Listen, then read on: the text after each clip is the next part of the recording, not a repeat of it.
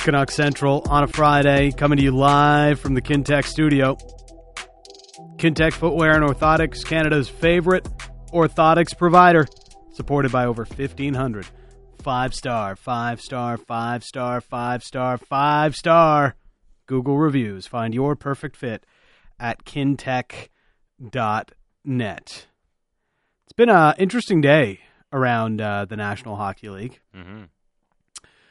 Vander Kane and his settlement with the Sharks has come down. Yeah. Sharks not getting much of a cap penalty. It's actually just being retroactively tacked on to their salary cap from last season. Not that it matters. They're not trying to really compete anyway, so who cares? Yes. But, yeah, I mean, it's always... People here always react a certain way when those things happen. Mm-hmm. I mean, so he didn't lose any money. Nope. After getting let go by the Sharks, essentially. He basically, it's whatever money that... they're not paying him, they have to make good. Yeah, Yeah. like the difference. Make up the difference with... It's like a $3 million difference, what he was going to get paid by San Jose and what he's ended up signing for in Edmonton. So it's just funny. That, all these leagues do this. When situations happen, they come up with rules that seem to make sense. Yeah. And this is what they've decided today. I mean, we don't know the answers to this because we don't know his finances, but is Evander Kane going to be able to finish his National Hockey League career and actually have money in the bank and not be in debt still? Or that is a great question. It's because, I mean, when you look at how much money he owes and what he's getting paid, you're like, these numbers don't add up very well. I don't know what's going to happen here. The math doesn't shake out so well. So that's what's happened in that case with the NHL. Evander Kane and the Sharks coming to a settlement. All right, back in on your Vancouver Canucks, and we welcome in Dan Murphy to the conversation in Penticton, and has the latest on the Canucks pup. Are you surprised the Canucks are finally bringing in a dog, Murph? I'm not super surprised. I think they're a little late to the party. I mean, they've done a good job of kind of highlighting the players' dogs, right? Yes. Yeah. So that's great. But, I mean, it's a no-brainer, right? It's never a bad story. I don't remember who was first. Was it the Blues? I remember they had Barkley. Yeah, it was the Blues. I think they were the first. Were they? Yeah. So, and then teams just started going after that, and I like it. I don't know. I'm guessing it's going to be a lab. They say it's coming from the BC Guide Dogs Foundation or something like that. So, probably a lab. I don't think golden retrievers are allowed back in the program. They don't. Their pass rate isn't great, as you can tell by the two in my house.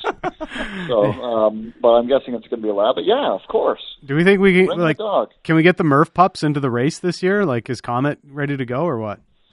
Cosmo. Sorry. There's no chance he would win. Peach has a good chance to win. If you put if you somehow could get like a body of water or something at the other end, she would win the race without question. Mm-hmm. Launch yourself. So, but no, Cosmo would just kind of turn around and trot other places. Yeah, I mean, what Cosmo would do is find the nearest person and then put his head on their lap and ask for some rubs. That's what he exactly. And that's what he would ask. Which is kind of cool too, though. It's great. I mean, Cosmo's fantastic. I mean, it's so funny. I mean, both your dogs are so cute and nice, but they have different personalities. Peach is a little harder to leave alone than Cosmo. Yeah, a little more anxious. Yeah. Yeah, and she does bark, but Cosmo doesn't. So there you go. Yeah. But as far as the name for the pup, does it have to be like a play? I mean, everybody kind of, the team is taking submissions, right? And so does it have to be a play on? Yeah, it can be a play, but I don't want it to be a super corny play on something, right? Powell Bure. Yeah, whatever. So Orland Curtin bark. Yeah, this is the kind of stuff that can't happen. No, right? That can't happen. But like Barkley, that was a good one with paying homage to the history of the Blues. Yeah. And I can't even remember what the Capitals dog. It kind of had something like that as well. So, I mean, it can. I hope it pays some sort of homage to the franchise, but it better not be corny. No, I mean, it'll probably be corny, though. My guess is it's somewhat corny, but it'd be cool if it's just like a name or something. Yeah. Like George. Any human name for dogs works, I think. Like a straight human name, Paul or something like that. So what's happening in Penticton? I've been kind of trying to take one team per day. So yesterday I saw the Canucks, and I actually got with the Flames as well. Today Oilers. So I'm learning that of the prospects here, the Canucks team is probably the thinnest in terms of high-end prospects, that's for sure. There are a couple players to keep an eye on, but, you have guys on Winnipeg and Edmonton that will almost certainly be on the roster, or maybe multiple players from each team that are going to make the opening day roster. They've got NHL players that have played games where the Canucks, obviously don't. So, I like this event. I like being in Penticton. It's a fun one to cover. There's a lot of people here you can talk to. So I'm glad it's back. And really, I haven't been at this for a while. I can't remember the last one I did. I wasn't at McDavid's. I want to say maybe the last one I was at was Yakupov's. I'm just kind of going back to the time when the Oilers had all those high-end picks. But then Principe was always in town for those. So I haven't been here for a while, but I like it. I mean, the weather up here is great. There's a little smoke in the air, but not too much. It's super sunny. It's super warm. And I think it's just to me, it seems like it's the start of hockey season when this thing comes on. Yeah. If you're covering it. If not, it's main camp. But when you're up here, it's kind of like, okay, well, we're back. Yeah, I know what you mean. It's just it's nice knowing season is here again and getting back into the day-to-day routine of it. And the thing for me, honestly, Murph, is not really any individual prospects here for the Canucks.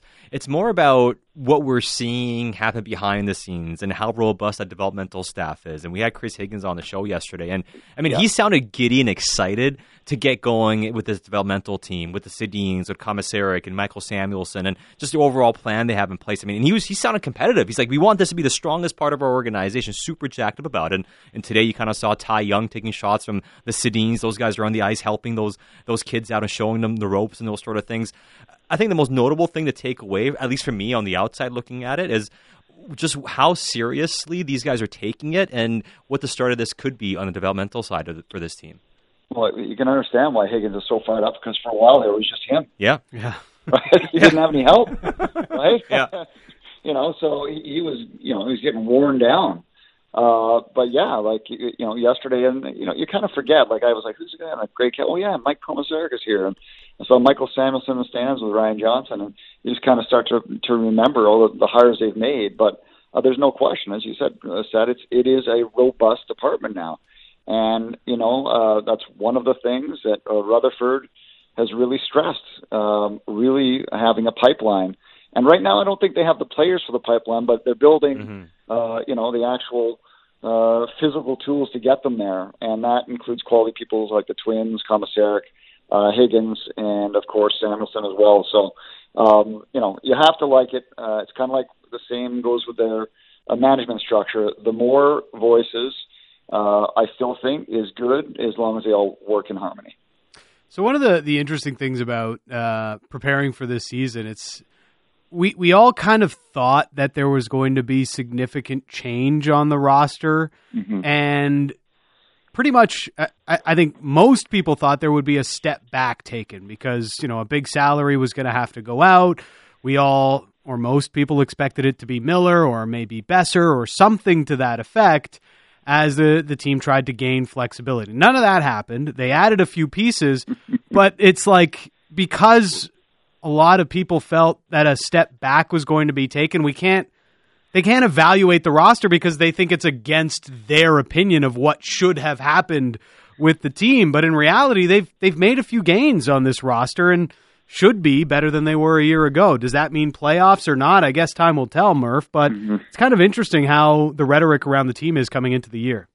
Yeah, but you know what? I think that there's probably multiple plans because you can say we want to do this, but if it's not there to make the team better, or you're not making a move to get the pieces you want in futures, you don't just do it because that's what we have to trade Miller, so that's what we're going to do, and you get pennies on the dollar, and you didn't do the right thing.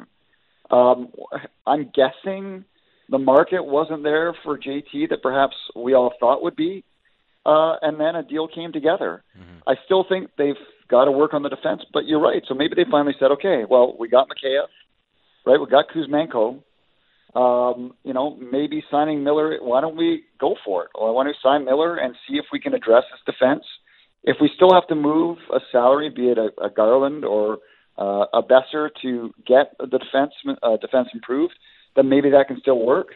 But I think they just pivoted. They said, okay, this is kind of what we had planned to do, but it's not working out for us, and we maybe need a slightly new vision. Is that the right way to go? I'm not sure, but I'm like most people. I thought there was going to be big moves. I mean, Rutherford comes in. He had a history of making big splashy moves, trying to make deals.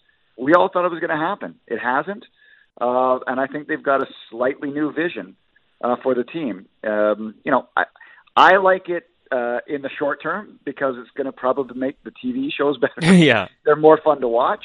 I don't know about the long term at this point, but I absolutely do think you're kind of right to try to win when Demko is still here at this number, and maybe that's year 3 and 4 of his deal. Well, I mean, to me, you're right about the Demko stuff because he's 26 years old and has 4 years left. And even when he hits 30, not to say you can't sign him, but it's not going to be cheap. And, I mean, considering how good he is and how hard it is to win without strong goaltending, I know Colorado did it this year, but that was because they were just so loaded. But look at Tampa with Vasilevsky and how they won back-to-back cups with him and how great he's been. I mean, you really need to have a strong high-end goaltender. And, I mean, we'll see if they can improve the defense over the course of this year. But I'm with you. I think this year is going to be fun. I think that the forward group's going to be actually pretty decent. And if Elias Pettersson, like we were talking to Cam Robinson before, Dan, takes that step this year and comes back to looking like a superstar again, well, that's when people get excited, right? Because that's when the team's competitive and they have at least a few guys that are not just stars, but superstar-level players. Yeah, and I don't know if any of us believe that JT is going to get 99 points again. Maybe not in his career.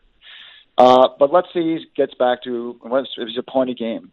But if Pettersson can get up to be just over a point a game, which I think we're capable of, then that kind of evens things out. And I think you really need Pettersson confident, motivated in that way, because I think we see when he's playing well, that's when the creativity comes out. That's when the plays happen. That's when he bears his guys. That's when he shoots the puck. So it was so dismal at the start of the last season. Like, he and Besser couldn't do a thing. And, it was tough on the coaching staff. They couldn't score. They kind of found their footing after the move. And then you see what happens when these guys get a little confident. So I absolutely hope that Pettersson can get off to a good start, because I think when he's rolling, it's a super fun thing to watch. What do you make of Quinn Hughes potentially moving to the right side? Well, I'm all for trying stuff. But, I mean, if that move, maybe it strengthens the defense as a whole, but if it takes Quinn Hughes a step back from the way he can play, I'm not sure I'm all for it. I still think you need to find someone that in the near to long future can play on the right side with Quinn, because they still don't have that player. But if you want to try it and it gives you a better balance for now, go for it, but that's not the solution in my book. No, I mean, we'll see what happens there long term. I think what it could help you long term is if he plays the right side, it's easier to find another lefty defenseman. You only have to find one more righty top four guy. But, I mean, again, it's one thing to talk about it and another for it to have success. Now, Murph, before we let you go, I did want to ask you about that crazy Seahawks game on Monday between the Seahawks and Russell Wilson's Denver Broncos. And the reason I want to bring it up is because we see more stuff come out since then. And what's been very clear, you're a Seahawks fan, is that a lot of Seahawks fans kind of just bit their lip and kind of plugged their nose when Russell was here as their quarterback, and now are just letting loose. But so are the teammates that he played with. And the more you kind of hear, the more you kind of wonder, well, how's this guy really like? And he doesn't do himself any favors. There was a video that came out today where he was using the same signals as he was using with the Seahawks when playing, so all the guys kind of knew what he was going to do when he was out there. I mean, what do you make of this entire situation with Russ? I mean, he just looks worse and worse, it seems, with every single comment people are making. Yeah, I mean, we saw cracks in this, in the last couple of years of his tenure, especially the Legion of Boom guys, responding to tweets with rolling eye emojis or fire emojis, right, whenever it was something about Russ. And I think, I was there at the training camp, his first training camp, and, at first you think when he ends press conferences with Go Hawks, you think, this is kind of good, and by the 10th time you hear it, you're like, this guy's kind of hokey. So, but the problem is that he's a great quarterback, right? So sometimes you're a fan base, this guy gives you a chance to win, you have a great quarterback that always keeps you in the game, but, when you're not winning and you don't have a chance to win and he moves on, that's when you bust. I thought the fans were absolutely right to boo him. Why not?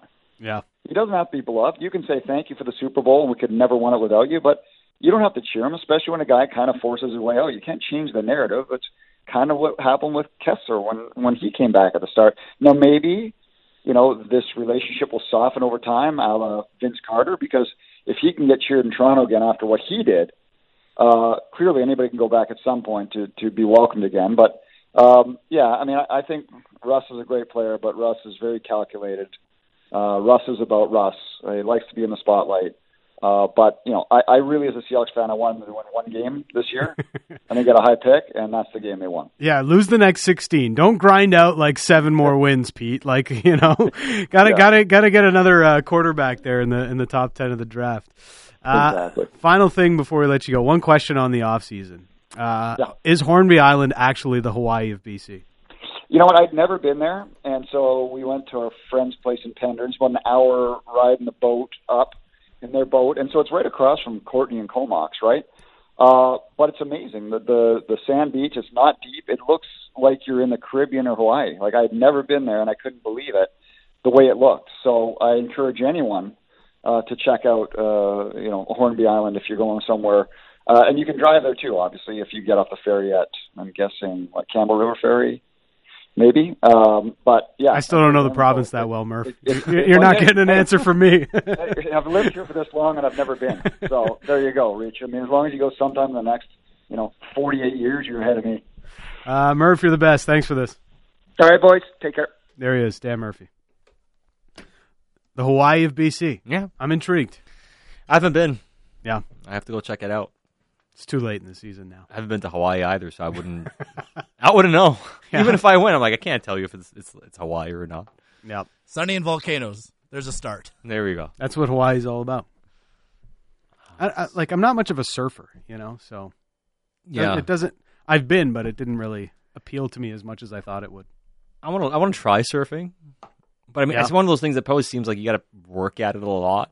It's like the first few times you go snowboarding, all you do is fall on your butt in your face, and it sucks. But then you kind of get a hang of it. You career in order to build up your surfing skills. It kind of seems that way, doesn't it? Probably should have done it earlier in life too. Not in my mid-30s. That might have been a good idea. Try it sooner. Yeah. I do like. I'm so influenced by movies. I do imagine like a surfing lesson for me would be like Forgetting Sarah Marshall with Kuna. Oh, that's exactly what I always think. Do less. You're doing nothing. You have to do more. Yeah. So good check in there with Murph.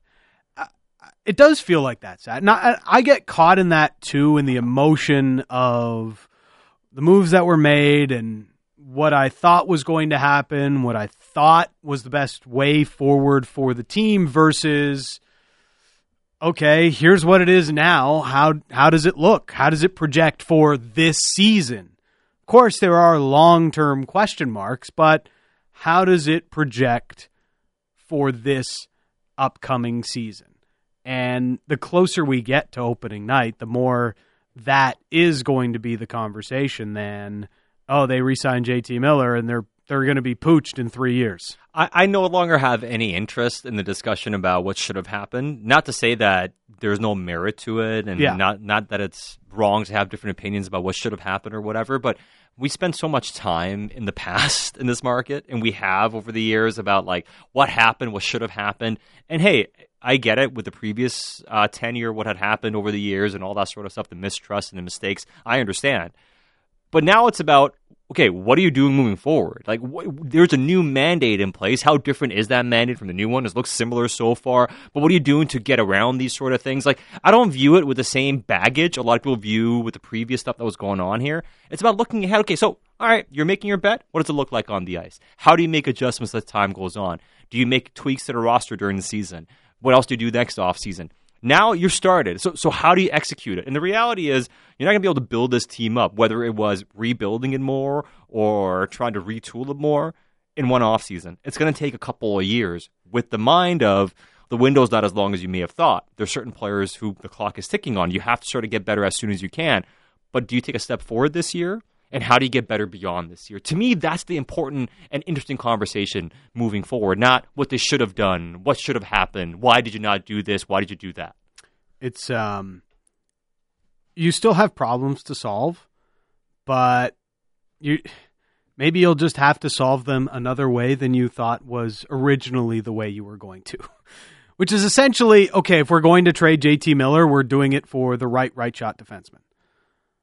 Maybe that was at least part of their priority if it was going to be a JT Miller trade. Obviously, that wasn't on the table. No. And they changed their course of action. And ultimately, they wanted to keep JT Miller from day one. 100%. And to the point that you made before, and I've made this point so many times over the past few months, it's a clear asset management calculation. Yeah.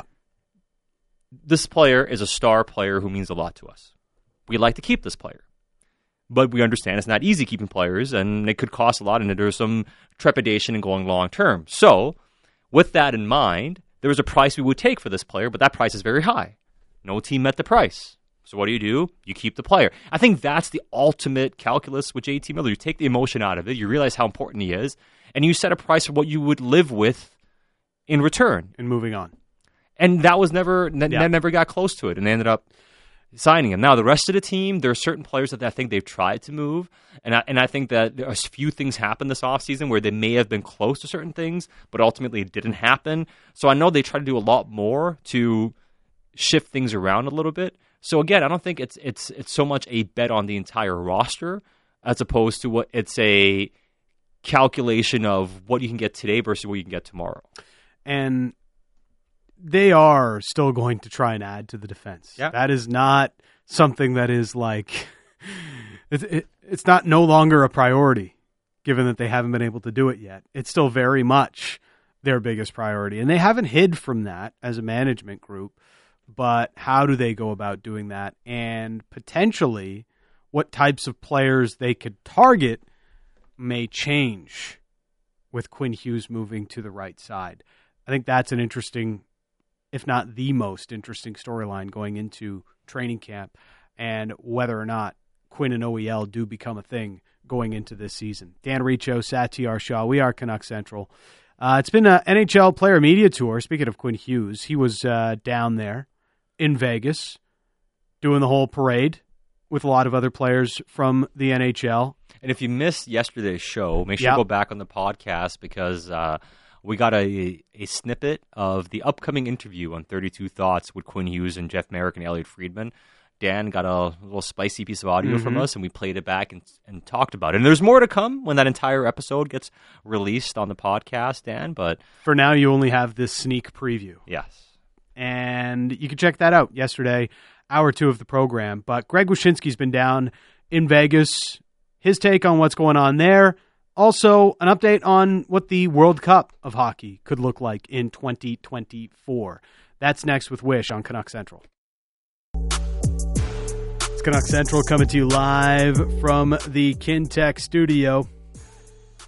Stan Riccio and Satyar Shah. Weekend coming up.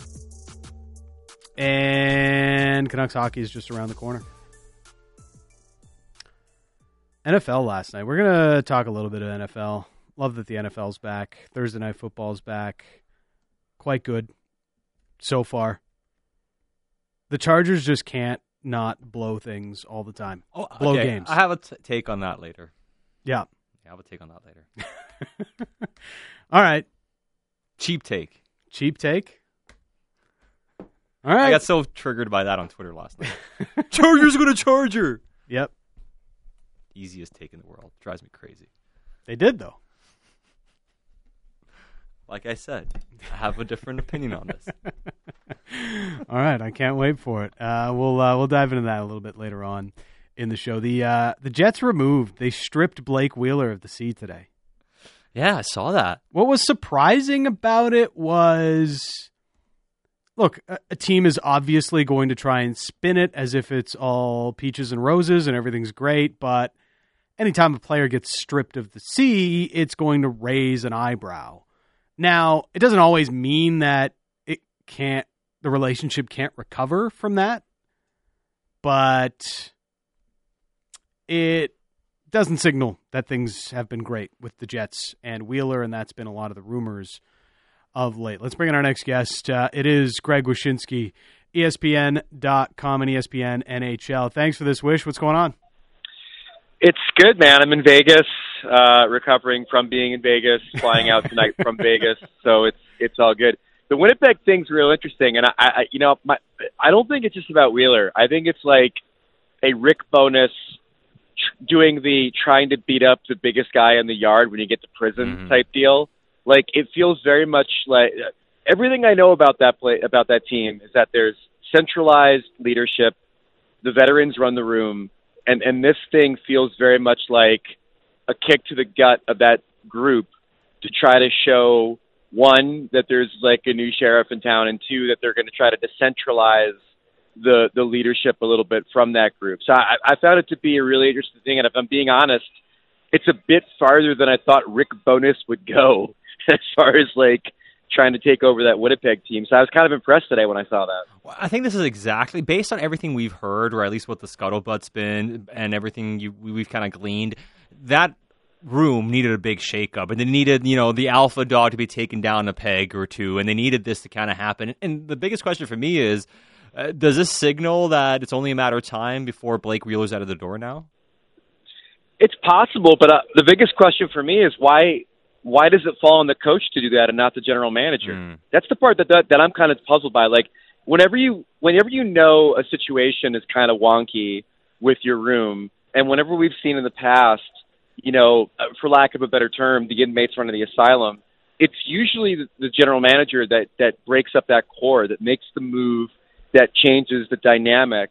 And instead, it's kind of like you bring in Rick Bowness to start cracking skulls. It doesn't always work that way, and I'm kind of intrigued why it's not Kevin Cheveldayoff. That was the one to rectify the situation, and instead trying to rectify it by hiring a drill sergeant, apparently, to come in and change the dynamic. Well, the one thing I wonder with that, though, is Blake Wheeler, American player, people wondered, is he even going to stay in Winnipeg and all that sort of stuff? And he's been one of the more committed guys, right? He stayed, signed a big contract. I wonder if they kind of feel they can't let that – it's hard to let that guy go, especially for a small market Canadian team. I wonder if that comes into play for Cheveldayoff with how he's been so hands-off on this. Well, in the sense that you have a guy that's been there since Atlanta, yeah. Like, you want to kind of keep that guy around, especially for a franchise that I think is still fighting against the reputation of, do people want to come here and do people want to stay here? I mean, literally having to worry about the Pierre-Luc Dubois situation, for example, coming into the season for that very reason. So, yeah, I mean, it wouldn't surprise me if, like, you don't want to necessarily cut ties with a good soldier. But again, like, when we see the law of diminishing returns of that team, and everything that you hear on the down low is the sort of ugliness and that room can provide, you would just figure at some point the core would be shaken up. And maybe it's a hesitancy, like you said, not only a hesitancy to do that with Wheeler, but then also a hesitancy to do that with a player of Scheifele's accomplishments and talents. Greg Wyshynski, our guest. So it feels like, at least from my view, the biggest story to come out of Vegas was Nathan MacKinnon's comments about his contract. What was it for you being down there on the ground? No, I think that's it. I mean, we obviously also got some Bill Daly time to talk about the World Cup and the ads on jerseys and things like that. But I mean, MacKinnon sort of talking about the contract maybe being something that gets settled pretty soon is obviously a really big deal. And, I talked to a bunch of people that were here in town, and everybody's kind of got a different opinion of what that looks like. One of the first things I heard when I landed was the idea that his average annual salary could hit $13 million, which would be, a landmark contract in the cap era. The general sense I get is that it'll equal McDavid's AAV or go slightly above it just to make him the highest paid player on average. But I think it all points to this idea that, we're not getting the Sidney Crosby $8.7 million AAV from Nathan MacKinnon. This guy has been underpaid on a contract that he signed at a time when his stock was very low. I think he's definitely going to make up for lost time. And, Chris McFarland and the Avalanche are going to have to, deal with that economic reality going forward when it comes to giving out, eventually contracts to guys like Alex Newhook and Bowen Byram if they're still there, knowing what McKinnon's, average annual salary is going to end up being after this contract. Well, it's funny because I keep thinking about that quote from a few years ago where he said, "When the time comes," I'm paraphrasing, but when the time comes, I'll give a little bit of I'll sign a contract that makes sure that we're still able to compete for Stanley Cups or something to that effect. They've already won the cup, so maybe that's flying out the window. I mean, it seems like it's going against that, but at the same time, like, what is a discount for Nathan MacKinnon? Is it anything less than the 16, 17% of the cap that Connor McDavid signed for a few years ago with the Edmonton Oilers? I think if MacKinnon comes in under 12, if he comes in at like 11.5, then it's a discount. If it's 12 or above, then it's not. And I know that's kind of splitting hairs for a lot of people out there that are thinking about the enormity of that cap hit. But honestly, like, you know, he's going to make his money. Now, the wrinkle, though, is whether the Avalanche kind of dig their heels in and say, look, it's cool that you want to make 13 mil or you want to make 12.5 or make McDavid money. We think you're worth it, except where else are you getting it that you actually want to play?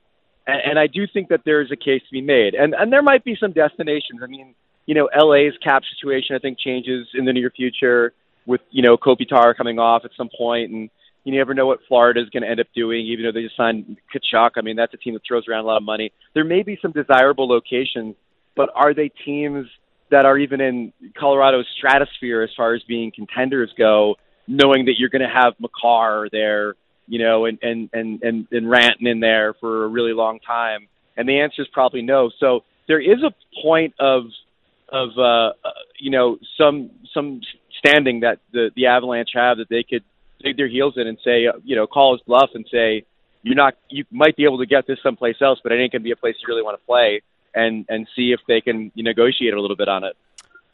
Maybe I'm guilty of like comparing hockey players to other sports too much, but like, you know, I think about the NFL and every quarterback that came up for a new contract became the highest paid quarterback in the league. Like Joe Flacco was the highest paid quarterback in the NFL at one time. In the NBA, so many guys get, you know, max contracts all the time. And I know there's wildly different cap dynamics at play here, but it just feels like there's nobody in the league that wants to be that guy that's getting paid more than Connor McDavid.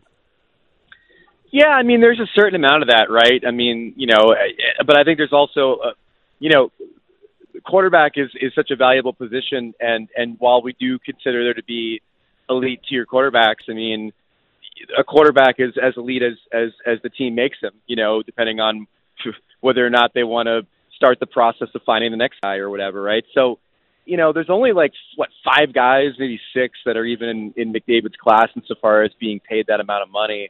So it's not a surprise that we don't see, you know, every new contract eclipsing his.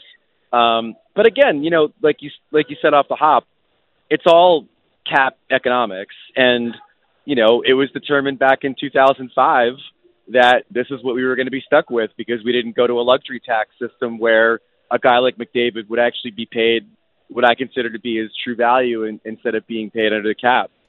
Well, and one thing that I kind of look at here, too, is the salary cap potentially going up in a couple of years. And I know Frank Saravalli said that it could go up as much as $9 million in 2024. And if you're the agent, if you're Pat Brisson, and if you are any of these star-level players, 15% of the cap today could look really different in 2 years' time from now. So even though it may look like a crazy contract, if it's $13 million or whatever, and he's the highest-paid player, in about 2.5 years' time, how's that going to look? How different could that look if the salary cap finally takes that big step forward? And they're trying to increase revenues. You mentioned the jersey patches and everything, and the World Cup of Hockey, which we'll talk about coming up in a bit. I mean, there could be some massive revenue streams that exponentially grow to salary cap in 3 to 4 years' time.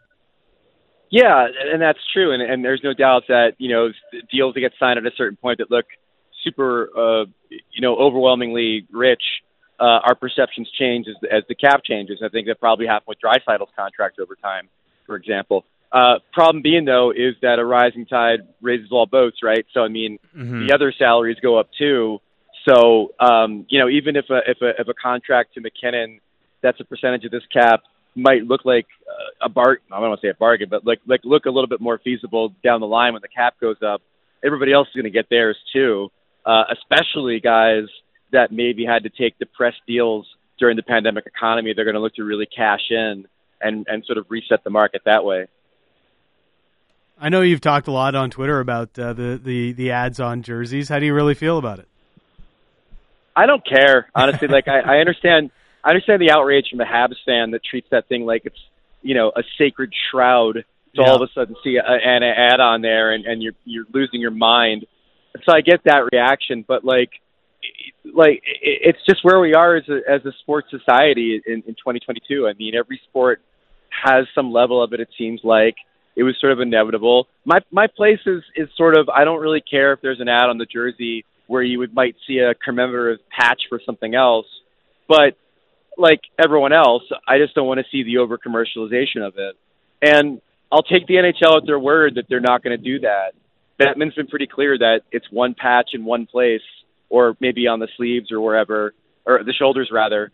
But we're not going to go too far beyond that. And if that's the case, then that's fine. But part of the thing that makes me believe that they're not, they're not lying to us on this one is I've talked to teams that tell me the more ads you put on a jersey, the less valuable that space becomes, right? Like when you look at those NASCAR jumpers, you look at those European jerseys, I mean, it's oversaturation to the point where all you see is just a bunch of colors, right? Right now, if you're the only patch on a jersey, you might ante up, over 10 million, which is what some teams might get if one company buys the home and road jerseys, because you're the only show in town. If you start putting other ads on the jerseys, it's going to dilute the impact of getting your brand on there. So it may be a case where the marketplace tells us that we're not going to have more than a single ad on the jerseys.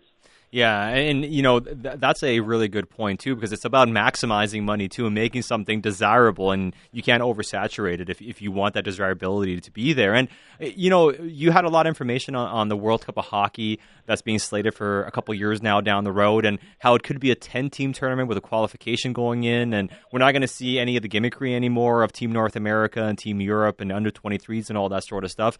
So I think what the league is trying to do here is really recreate the Olympic type of atmosphere. And given what we've seen with the World Cups in the past and we saw in the Canada Cups and all that sort of stuff, I think it's going to be a pretty intense tournament once they put it together properly. Well, the reason it's going to be an intense tournament is because of when they're holding it. I think, when you try to stage this thing in September, you had some teams that played pretty intense hockey, like Team North America and Team Europe for whatever it was. It wasn't intense. It was just like really kind of well played. But the games weren't good. Like the good games in that tournament were few and far between because the guys weren't in playing shape yet. It was the preseason. Playing this in February and shutting down the season for 17 days, it's going to be great. I mean, it's going to be Olympic level hockey, I think, based on what kind of shape the guys are in. The expansion of the field to like maybe 10 teams, as I reported this week, that's going to include a play-in tournament, most likely at the beginning of the break. And that's basically to make sure that all of their star players get a little bit of spotlight. Like the idea that you would only pick 8 teams and leave Germany on the outside, let's say, and now all of a sudden, Mo Cedars on the outside and Draisaitl's on the outside and Stützle's on the outside, like that's insane. Like you can't not include a good portion of big name players because their team is not as good as Sweden or Finland. So I think this is a way to make sure that the Swiss, the Germans, maybe Norway or Austria, Slovakia definitely get a chance to participate in the tournament and then maybe even take part in the main part of the tournament if they win through the play-in round. Do you think it could ever take over the Olympics from a hockey perspective? No, I don't. And I know the NHL really believes that it can, but they're out of their minds because I've talked to North American players for years and an American trying to win the first gold since the Miracle, a Canadian winning gold, like all of his heroes won gold. Those players are never going to treat the World Cup more importantly than the Olympics. And then the European players, it's not even a conversation. There are some guys that I've talked to over the years that where winning a gold medal was more important to them than winning a Stanley Cup, right? So like that's where the Olympics are in the minds of the players. on top of obviously going to the Olympic Village and doing that whole experience, which is obviously something that the World Cup isn't going to necessarily have. So from a monetary standpoint, I love the leagues doing it. I think it's going to help them. It's going to help the PA generate revenue that the Olympics never will for them. But from a prestige standpoint, there is no way it's ever going to eclipse the Olympics for these players, if, of course, they're still allowed to go. If they're never allowed to go for like 30 years, then maybe the World Cup can pass it. But as long as they're still going to the Olympics, it's no contest. Yeah, I mean, the history there, it's just something special, of course. I wanted to ask you one more thing before we let you go, and it's the Evander Kane situation with the Sharks has finally come to an end. There's a resolution now. There's a settlement, and he is going to get a bit of extra money paid out so he doesn't lose anything after the Sharks, bought him out with the contract last time. I mean, I'd love to say this is the last time we hear about controversy around Evander Kane, and maybe he's learned, but I mean, what do you make of this entire situation, and what we can expect with Evander Kane in the future here? Well, I do too. I mean, I hope that he's in a place where he's in a better place off the ice, and then obviously on the ice he's in a really good place playing next to Connor McDavid. But there have been other times when we've thought that maybe Evander Kane would not be in the news, and then lo and behold, he's in the news in a pretty significant way. In writing that news story this morning, going back and looking at what's happened in the last year to that guy, it was like a season of television. Like the gambling investigation and domestic violence and his contract getting terminated and the COVID stuff. Like, it is incredible what transpired about him off the ice.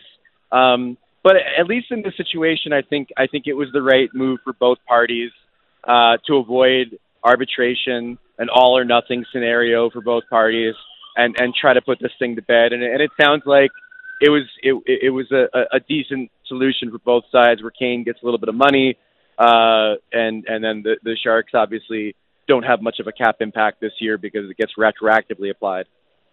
Hey, Wish, we really appreciate the time. Enjoy the weekend resting. Awesome. I appreciate you, and I will sleep on the plane. It's a red eye, folks. Yeah. So a little bit of maybe adult beverage as we take off, and then off to dreamland for your boy. Awesome. Thanks, Wish. Take care. There is Greg Wyshynski down at the NHL Player Media Tour happening in Las Vegas. That's where Quinn Hughes was representing the Vancouver Canucks, and each team had one representative head down for the week. Yeah, and I mean, the ads on jersey stuff, a great point about you can't have too many. Like, soccer, they essentially, they have two. They have the main sponsor, and usually there's one on the sleeve. They've slowly incorporated more. It's like two. So, yeah. I mean, some other teams in some of the lower leagues, but the Premier League, I think it's two. You have the main sponsor, which is on the front of the jersey, and then there's another one you can have on one of the arms or something. The other one has to be Premier League, but one has to be one could be. Like Chelsea, for instance, has three, and then Hyundai on the one arm. But there's only those two, I'm pretty sure. You don't want to do a lot more than that. Then it looks, but then to the point, you want it to be desirable, and you don't want to be cheapened out and watered down. The European jerseys are too much, right? Like, nobody wants that. Nobody wants NHL to look like a NASCAR sort of vehicle with 1,000 different sponsors on the jersey. Do we ever get to a point where the sponsor is more prominent than the team logo?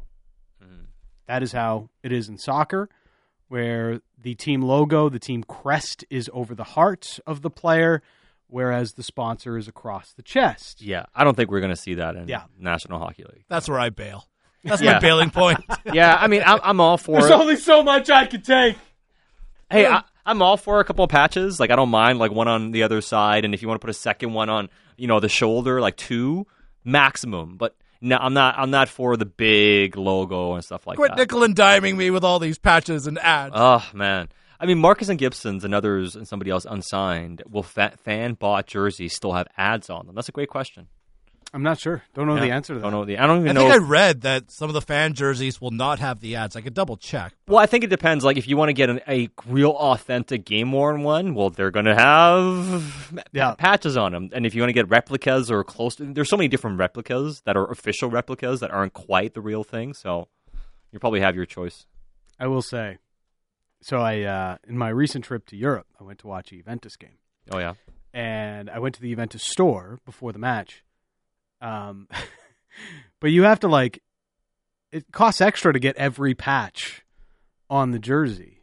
The league patch and some of the extra things. To get all of the patches cost me an extra €45. Just get the sponsor patch too. Can I get the Hyundai patch? I got the Champions League patch. I was just yeah, give me the works.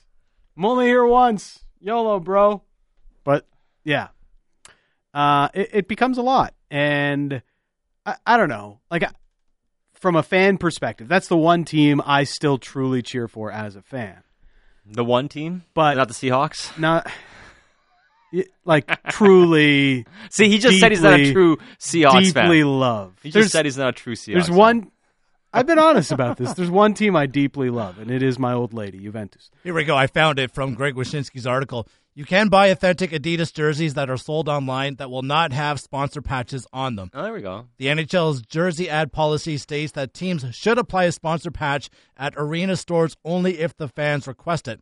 Otherwise, they'll have the chance to buy an authentic jersey without the patch. So there you go. So my point is, I want to wear the jersey that the players are wearing That's what you want. On the field. With all the sponsors and everything. Yep, everything. Give me it all. You want to feel like you can step out on the pitch. Sold your soul. I think that's the way it's supposed to look. I don't know. I know it's not common when it comes to hockey, but watching soccer my whole life, that's how it's always been. Hey, you can't be a fugazi, right? Nope. I ain't getting no flea market version of the jersey. No patches on my jersey. Suck with me. Yeah. Just put a big ad on the back, remove the numbers, as somebody texted in. That's chaos. Not having numbers on jerseys? No, can't do that. Curtis and White Rock, are you telling me Liverpool FC's nickname isn't the Standard Charters? Mind blown. It's true, Curtis. All right. It's mailbag time. It's a Friday. Your questions for us here on Canuck Central with Mailbag Friday. We answer as many as we can in the next 20 to 25 minutes. That's next on Canuck Central.